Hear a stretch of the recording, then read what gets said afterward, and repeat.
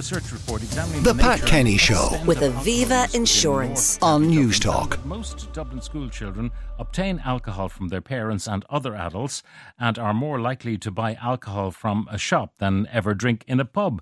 I'm joined now by David Creed, Prevention Coordinator of the Dublin North Regional Drug and Alcohol Task Force. David, good morning. Pat, good morning to you. Now, these findings, what does it tell us about what age do teenagers start to drink? Well, the research was done through our Planet Youth prevention process. So it's a whole population, 14 to 16-year-olds. And there's only 3,000 young people participated. So it's all self-disclosure. So it's information that they give us in relation to their behaviours. And from that, we asked in relation to use of alcohol, access, modelling behaviour, a whole range of things. So in that, it's telling us that like 65% of young people have tried alcohol in their lifetime and 35% in the last 30 days.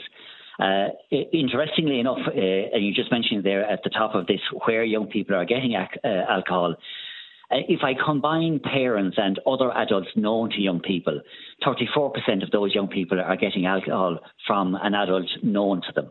Yeah. Now, the question, if you break that down, I mean, it could be from your older brother who goes into the off-licence and buys it for you, or it could be from parents who say, I want my child to drink in a kind of a normal way, so we'll introduce them to alcohol in the home. Do we have that kind of breakdown? We do, yeah. So of that group, 15% it's directly from parents, and 13% will be from other adults, 8% from siblings, and then 6% from friends or the parents of their friends. You know, that's the kind of breakdown. Yeah. And from you mentioned there about buying it shops or pubs is 8% combined between those two, and obviously there's the issue of the age and showing identity and so on. Yeah, it would suggest that if they're getting it indirectly from other adults or siblings or whatever, that by and large the off licenses are doing a pretty good job of age checking. Yeah, it seems that a direct purchase from the young people is certainly being monitored more closely.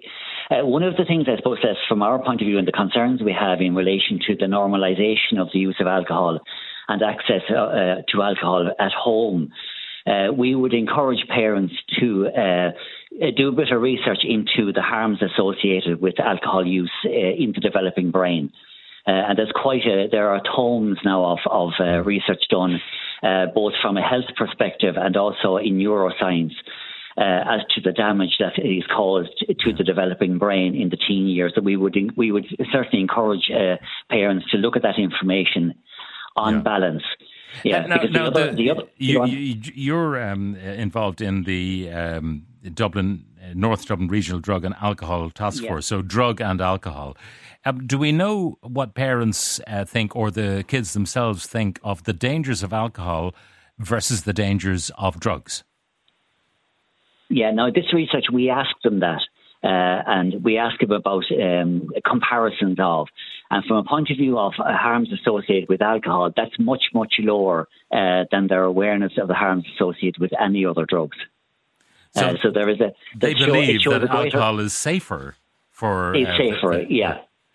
Yeah.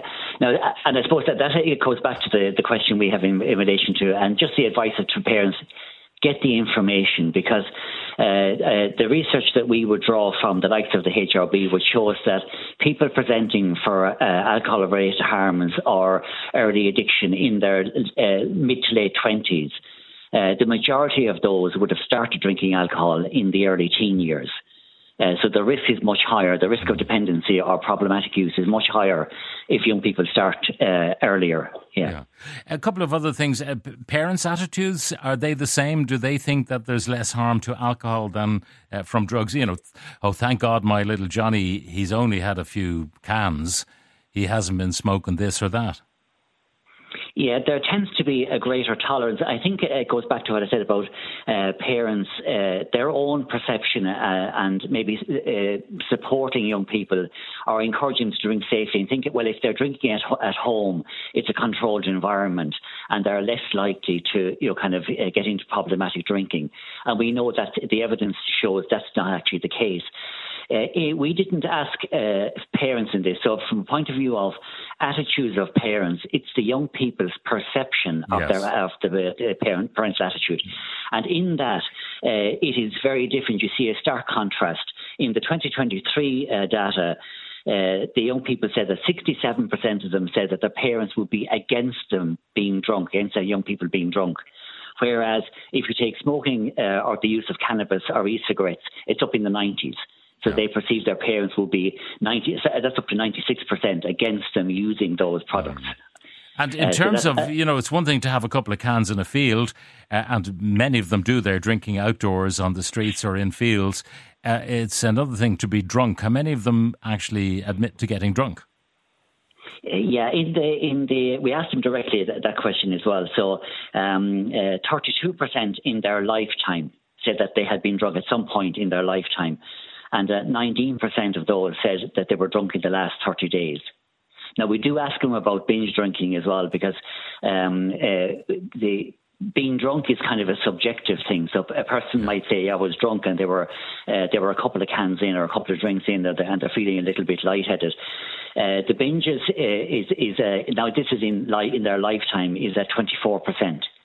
So that's 6 standard drinks in a 2-hour period is the way the question was asked, All right. Well, look, it's fascinating stuff. David, thank you very much for joining us. David Creed, Prevention Coordinator of the North Dublin Regional Drug and Alcohol. The Pat Kenny Show. With Aviva Insurance. Weekdays at 9 a.m. on News Talk.